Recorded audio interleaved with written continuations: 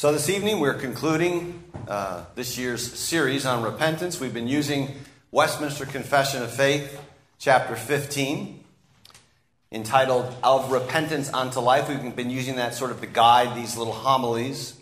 You can find that confession and that chapter in the back of the Trinity hymnal. But let me just summarize to this point. What we've seen is that repentance is a gift. What the confession calls an evangelical grace. That is a gospel grace, a grace that flows out of the gospel. And thus it's to be preached by every minister of the gospel. You can't be a minister of the gospel and not preach repentance, right? And then we looked at a pretty robust definition of what repentance is, right? That it entails, repentance entails a sense of the filthiness and odiousness, the confession says, of our sins. It entails turning from them to God because we've apprehended, we've grasped, we've seen, we have a sight and sense of the mercy of God in Jesus Christ. And then we endeavor, having turned to God, to walk in new obedience. That's the gist, the anatomy of what repentance is. And then last week, we saw that we can in no way rest in our repentance as a work. That's what legalists do.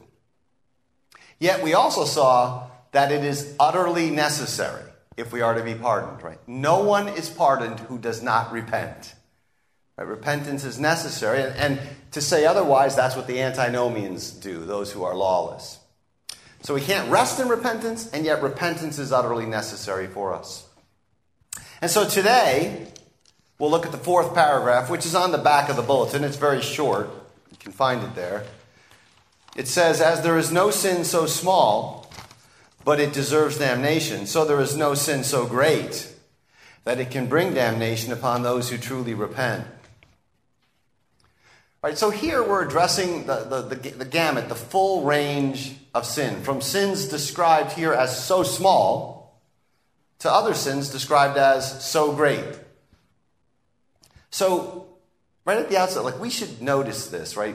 We do believe that not all sin is equal. Some sins are smaller, other sins are greater.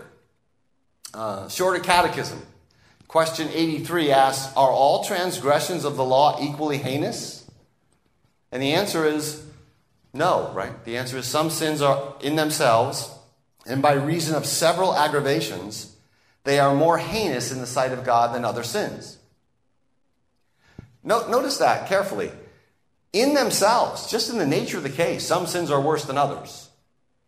But also by what the confession calls the aggravations, meaning the consequences, the damage they do, some sins are greater than others. So there are small sins, and there are great sins, and of course there are sins in between. It's an order and proportion question to figure out which ones are the great ones, which ones are smaller, which ones might lie somewhere in between. And in this paragraph from the confession, we have some really hard news, difficult news, I would say, but it's followed by some very, very good news indeed. So we'll look at this first on this idea that there is no sin so small, there is no sin so small, but it deserves damnation. Now, this may seem harsh to us, right? It certainly does to our natural fallen nature.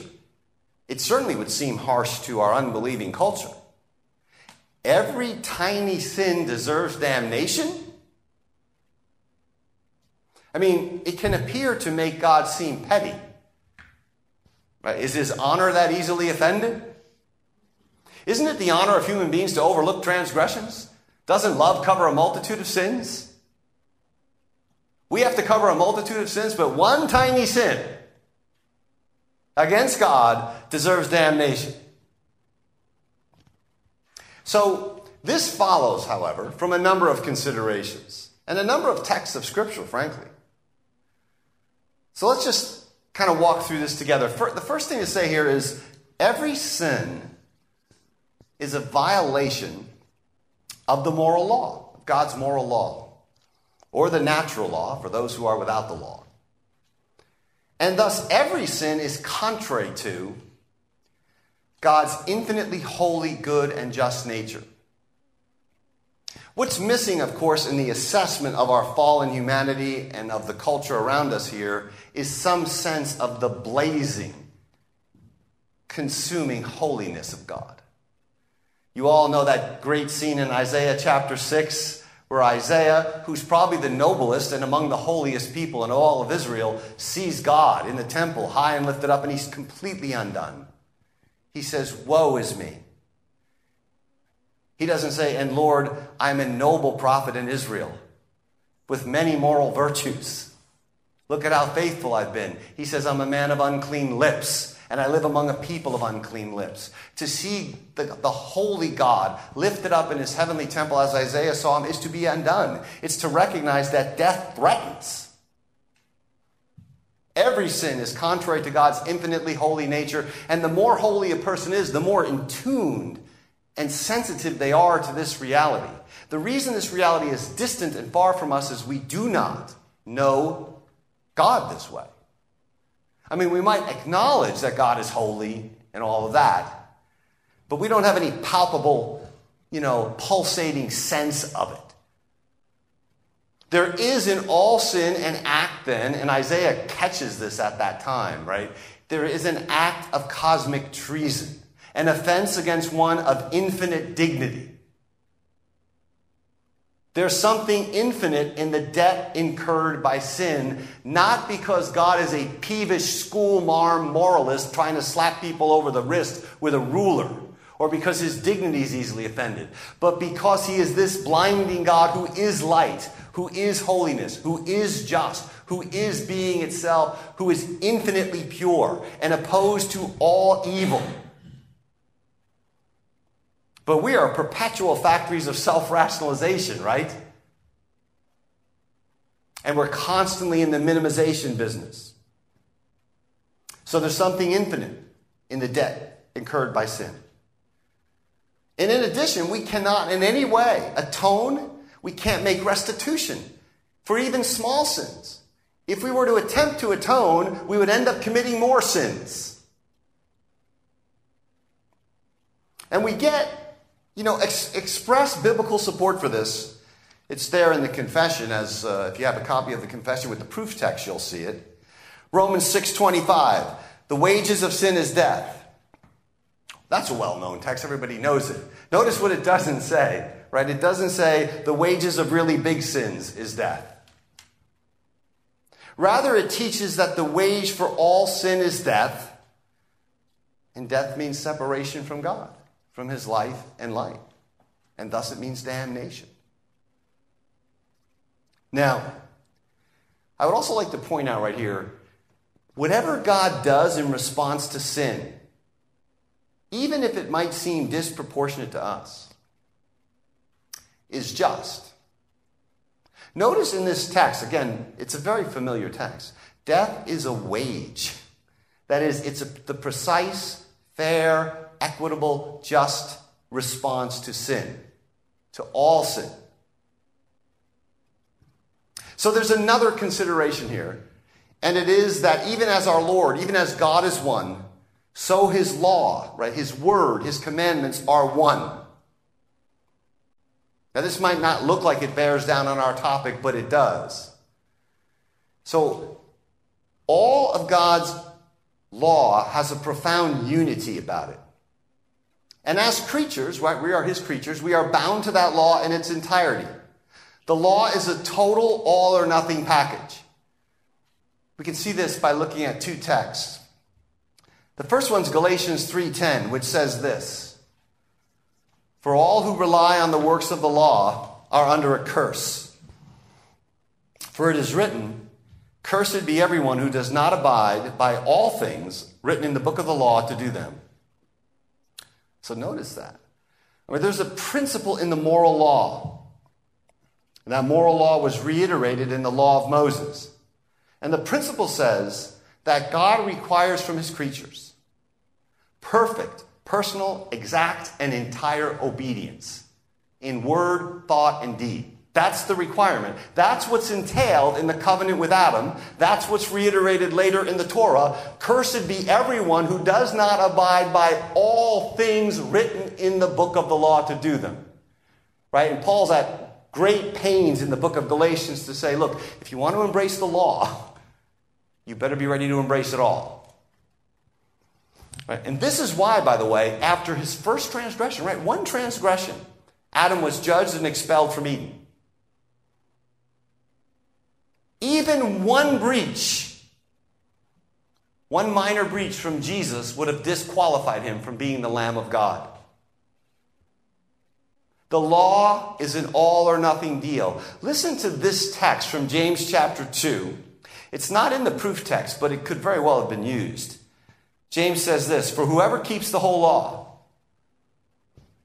but fails in one point, is doing pretty good," right? He's keeping 99.999% of the law. But of course, James doesn't say that, right? Whoever keeps the whole law but fails in one point has become guilty of all of it. This is a remarkable, and I've always felt a very important text, because the law is a seamless whole. To break it at one point entails the guilt for all of it. Nobody believes this, otherwise we couldn't be walking around considering ourselves better than everybody else. So, a sin may be small, but all sin involves, by implication, a violation of all the commandments. I can't fully unpack this here, but very briefly, let's consider the underlying connections between the commandments. So, any sin involves wanting to displace God and put ourselves in his place, right? It involves a kind of deicide. That is, it involves idolatry. It breaks the first and second commandments. Any sin involves taking God's name lightly, so it breaks the third commandment. Any sin involves not consecrating our time to God, so it breaks the fourth commandment, right? And we could go on, right? It involves an assault on your own life, so it breaks the sixth commandment. It involves coveting, so it breaks the ninth commandment. We could easily show that violating any one of the 10 commandments entails violating all the others. There are no isolated sins that are not connected to a direct assault on the purity and holiness of God's godness. Thus, even small sins are included. When in the Shorter Catechism, I alluded to Shorter Catechism 83 before, here's 84. What does every sin deserve? Right, small or great, what does every sin deserve? Every sin deserves God's wrath and curse, both in this life and in that which is to come. No sin is so small, but that it deserves damnation. And if you're not calibrated that way, you're not calibrated to the Christian view of ethics, or to the Christian view of God, or to the Christian view of sin. And certainly the cross might seem strange, right? This is why the world can't understand the cross. Or if they understand what we're claiming by the cross, they don't grasp it because they don't understand the God whose holiness stands behind the cross. So, these are our Lord's words from the gospel lesson. I tell you, on the day of judgment, people will give account for every careless word they speak. But don't worry about it. You're covered by my mercy and you're justified by free grace.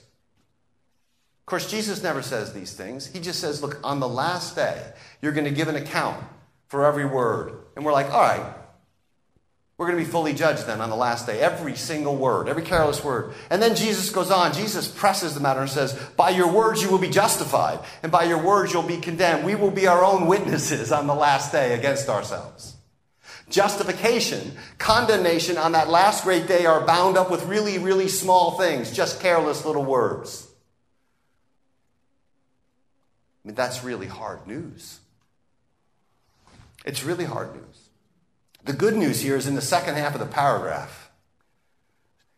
In the same way, there is no sin so great that it can bring damnation upon those who truly repent. There is no sin so great that it can bring damnation upon those who truly repent. What wonderful news for sinners that is. Right? Sinners who often carry around some guilt or some fear about some big sin or sins which they are pretty sure that God won't really pardon. Nothing can damn those who truly repent. God always receives repentant sinners. And here, we should remember what we've already learned in this series, I think. Right? Repentance is a gospel grace. It's a gift of God. He grants you repentance. Now, he does that by quickening us, by regenerating us, by awakening us. And when he does that, he also grants the gift of faith. And all of that means that repenting by itself, this repentance itself, regardless of the pain or the tears or the grief involved, repentance itself is a sign that we are the children of God. In fact, it's the initial sign. It's the entry sign. Repent and believe the gospel. Right? Unless you are born again from above, you cannot enter the kingdom of God. So true repentance is found only among believers. As I said last week, there's no such thing as a repentant unbeliever. But there's also no such thing as an unrepentant believer. God never casts off, much less deserts, much less damns his children, his repentant ones. Repentance is a gospel grace, and because it is, there is no sin so great that it can damn those who repent. You always have the medicine at hand in repentance for what you need. And that's because the grace of the gospel is greater than all our sin. See, the first half of this sermon, the first half of this paragraph in the confession, right? It has to be driven home to us how great and ugly and awful sin is. But the grace of God is infinitely greater than that. The mercy of God is infinitely greater than all our sin. So we have to consider not only the nature of repentance, but God tells us directly these kinds of things. Right? For example, he says to Israel in Isaiah chapter 1, wash yourselves, make yourselves clean. Remove the evil of your deeds from before my eyes. Cease to do evil. Learn to do good. Seek justice. Correct oppression. Bring justice to the fatherless. Plead the widow's cause. So this is repentance, right? This is Israel being called by the prophet to repent. Fleshed out repentance, enacted repentance. And the result of this is in the next verse, where the prophet says, "Come now, let us reason together, says the Lord. Though your sins are like scarlet." Right? Again, scarlet is a stain, a serious stain. Though your sins are like scarlet, they shall be white as snow. Though they are red like crimson, they're a bleeding wound, they shall become like wool. The same prophet says in chapter 55, again, this is Isaiah, we heard it in our Old Testament lesson, verse 7, "Let the wicked forsake his way, and the unrighteous man his thoughts. Let him return to the Lord." Let me just stop there. When Isaiah says something like this, you have to remember, when he says, "Let the wicked forsake his way, and let the unrighteous man his thoughts," he has in mind great sinners, right? Because these kinds of, first of all, Isaiah is sent to a nation, as are all the prophets, that's been sinning for decades and decades, and in some cases for centuries, right? That's been fornicating with other gods. That's involved in cult temple prostitution and all sorts of injustice, right? If you read the book of Isaiah, before you get to chapter 55, you realize he's not talking here about, what we might consider a small matter. These are big sins. And yet, late in the game, God is often saying to Israel, "Forsake your way, return to me, and I'll have compassion on you." So it's just important to remember that instead of just pulling the verse out and using it in an isolated way. So God says, "Return. I may have compassion on you, and I will abundantly pardon." Now that is a wonderful pairing of words. God will abundantly pardon. Not barely pardon. Not grudgingly pardon. But God abundantly pardons. Yes, God is the righteous judge. His blazing holiness will consume us. But he is never more God-like than when he shows mercy. God delights to pardon freely and abundantly. There's sort of two poles here, right? That we should have in our mind, and we would like the world to hear them from us clearly, right? One is, God is holy and sin is infinitely grotesque. They're going to think that that's strange, right? The other is, the gospel is so scandalous and free, it sounds promiscuous. It sounds impossible. It sounds too good to be true. Right? And these two things go together. God delights to pardon even the foulest of sins, even the most odious of sins, because he esteems his son's sacrifice. He waits on high to be compassionate to us. I always love the scene of that father and the prodigal son when that son comes back. And the father does not have a lecture ready for him, right? He's not scolding that kid. The Psalms testify to this reality, right? For example, here's Psalm 103. He does not deal with us according to our sins, nor repay us according to our iniquities. If he did, that would be dreadful. He does not deal with us that way. As high as the heavens are above the earth, so great is his steadfast love. So you think, well, he must kind of deal with us according to our sins. There must be some relationship. No, as far as the east is from the west, as far as the heavens are above the earth, so far does he remove our transgressions from us. There's no symmetry then. There's no sort of proportion relationship, between God's mercy and our sins. His mercy obliterates your sins. Think of Psalm 51. We sang it tonight, and we'll recite it, Lord willing, in a few moments. But through the repentance expressed there, right, David is pardoned. And he's purged from the great sins of blood guilt. Murder and adultery. David is pardoned of murder and adultery. Not to mention all the deceit and everything else. But of course you know this, right? Because the very gift of Jesus is given while we were still enemies. While we were weak. While we were helpless. It's given to the world in all of its darkness, in all of its rebellion, and it eloquently testifies to the fact that God does not merely pardon some sins. What would that say about Jesus' cross if God was like, yeah, that's kind of a big one. I don't know about that one. I mean, just think of the hubris that we have. We have hubris on the one side when we don't take our sins seriously. But we also have hubris on the other side where we're like, well, I don't know. I mean, my sins might give God's mercy a run for his money right here. No.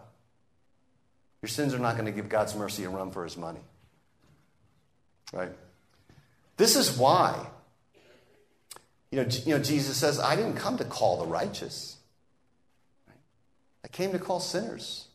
The people who are well don't need a physician. That's not why I came. And this is why, the marginalized in Israel, tax collectors. You think you hate the IRS? You should understand how a first century Jew thought about people who worked for the Roman government and actually came around and collected taxes from you. And these people are clamming on to Jesus. Prostitutes, publicans, flocking to him. He didn't come to call the righteous. He came to call sinners to repentance, all sinners of all kinds of sin to repentance. That's why he came. Right? I mean, there are some other implications of his coming, but that's the heart of why he came. Think of Paul's characterization of his own life. In 1 Timothy 1, he says this, though formerly I was a blasphemer, a persecutor, and an insolent opponent, right, those would fall into the great sin category. But he says, I received mercy, and the grace of our Lord overflowed for me with the faith and love that are in Christ Jesus. Paul's a living testimony to the truth of this paragraph in the confession. There are no sins so great that to a repentant sinner God won't extend pardon. And then Paul gives this wonderful summary of the mission of Jesus, which springs out of the very heart of our Father, right out of the very heart of God. Here it is. The saying is trustworthy and deserving of full acceptance, that Christ Jesus came into the world to save sinners, of whom I am the foremost. Well, that sounds a little like false humility, Paul. This is Paul at the end of his life, right? This is 1 Timothy 1. This is Paul in prison at the end of almost 30 years of apostolic labor, right? At the end of heroic labors, right? At the end of the whole mission to the Gentiles, at the end of his life, he says, Christ Jesus came into the world to save sinners, of whom I am the foremost. How's that for a deathbed confession? It's because he had a greater acute sense of who he was and who God was the more he grew in holiness. Christ came to save sinners, including great, great sinners like Paul, like us. In fact, Paul goes on in this passage to say that God's goodness is uniquely seen. It's uniquely on display in the pardoning of the likes of Paul. He says, but I received mercy for this reason. So why did God pardon Paul? That in me, as the foremost, Jesus Christ might display his perfect patience as an example to all those who were to believe in him for eternal life. Paul is a monument to the patience and the kindness and the pardoning mercy of God. Sin is a serious matter. All sin, even the smallest, deserves damnation. And yet, there is no sin greater than God's love and mercy. There's no sin even comparable to it. No sin, no matter how great, can bring damnation on those who truly repent. It's news too good to be true, but it's true. And so we end this series with the good news, with the simple truth that if we repentantly confess our sins, he is faithful and he's just to forgive us our sins. Right? The forgiveness of sins is the lifeblood of the church. It's the lifeblood of the Christian life. We need it every hour.